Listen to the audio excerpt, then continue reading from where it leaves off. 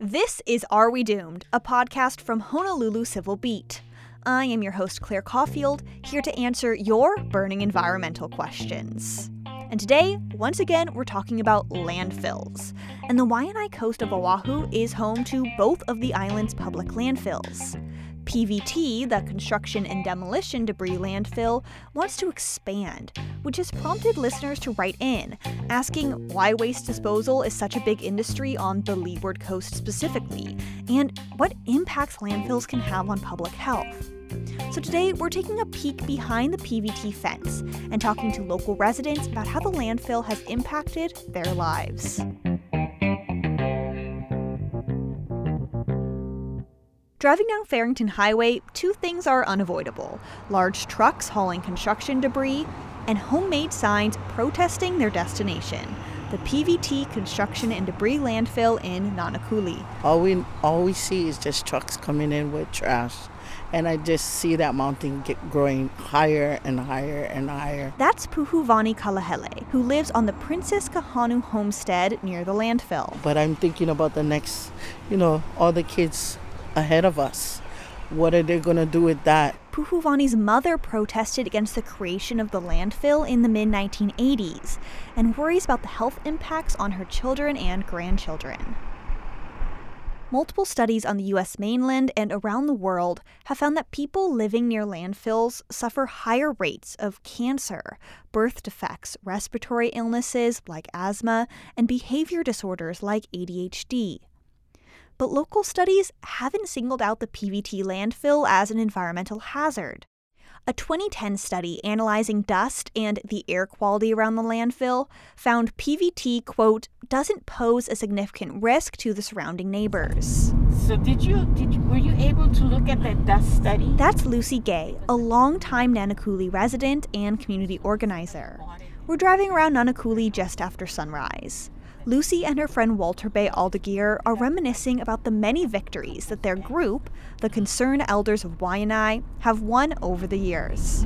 Here's another project the Concerned Elders took on, and our opponent was the city and county of Honolulu. The Concerned Elders of Waianae successfully halted a new industrial park in Nanakuli, exposed illegal dumping in a nearby stream, and have even lobbied against PVT in the past. At the time, PVT wanted to expand into a municipal waste. Yeah, we didn't want municipal waste over here, so we were fighting them. But now Lucy and Walter Bay support PVT. They feel the company has responded to the community's concerns about dust and health impacts. So they've demonstrated that they're trying to do their darnest.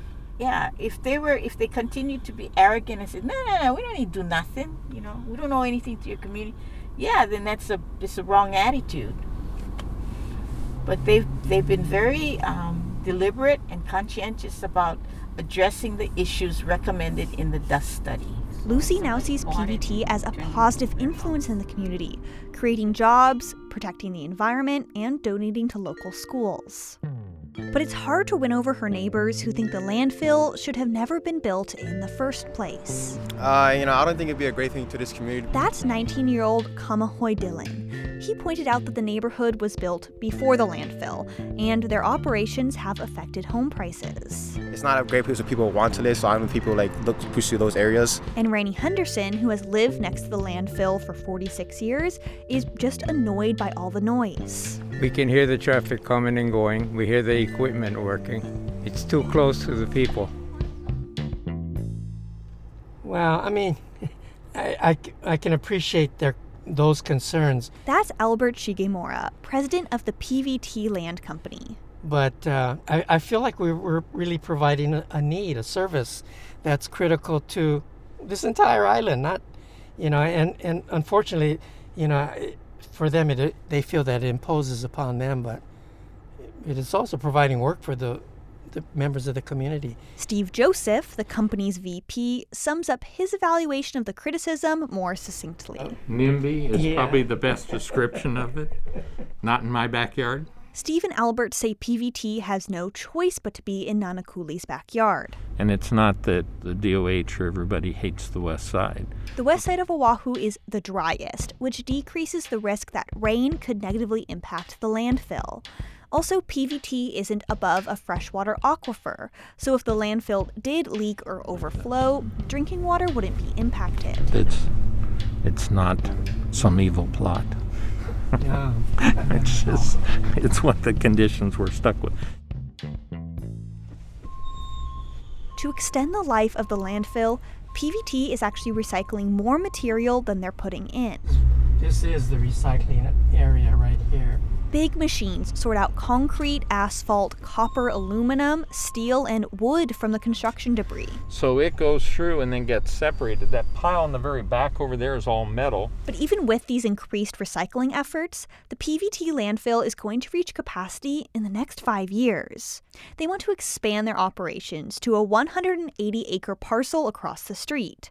But lawmakers at the Hawaii State Capitol are discussing a bill that would require PVT and other landfills in the state to have a half-mile buffer zone between the landfill and any houses. Well, a half-mile buffer zone would make our operation area so small that it wouldn't be practical. It doesn't make any sense. We'll make it a half mile. It's an arbitrary number that was chosen. Right now we're at 750, and we have the largest buffer of any island, if any landfill in the islands. And that's the Department of Health makes that determination, and they base of course, all of their rules and regs based on EPA standards. Right? Yeah, and so that 750 buffer right now, that's from the health department? Yes. And you said that's the largest. Is that because of the type of waste that you deal with here? No, they just decided to make ours 750 feet. Yeah. Mainly so it's not because based on an EPA standard? No, they don't have a standard. Yeah, they don't have a standard, but anyway, I'm sorry. It's just it's based on science and the engineering on it, what the impacts are likely to be. So for ours, the only reason they made it 750 feet is because that's what it was that we had built. Site was first developed. Yeah. Albert and Steve say they'll keep that 750-foot buffer if they can expand onto the new property. And they say without that expansion, companies, homeowners, and government agencies will have to pay a lot more to ship that construction waste somewhere else. So that'd be a big impact to the whole economy. But the other thing that would happen is so much of it would get dumped illegally. But proponents say landfill restrictions will force the island to prioritize reducing waste, reusing materials, and recycling. And Kavika Kane, who has lived in the area for 40 years, wants the landfill to close down altogether. And I know other communities don't want landfill. No, nobody wants a landfill.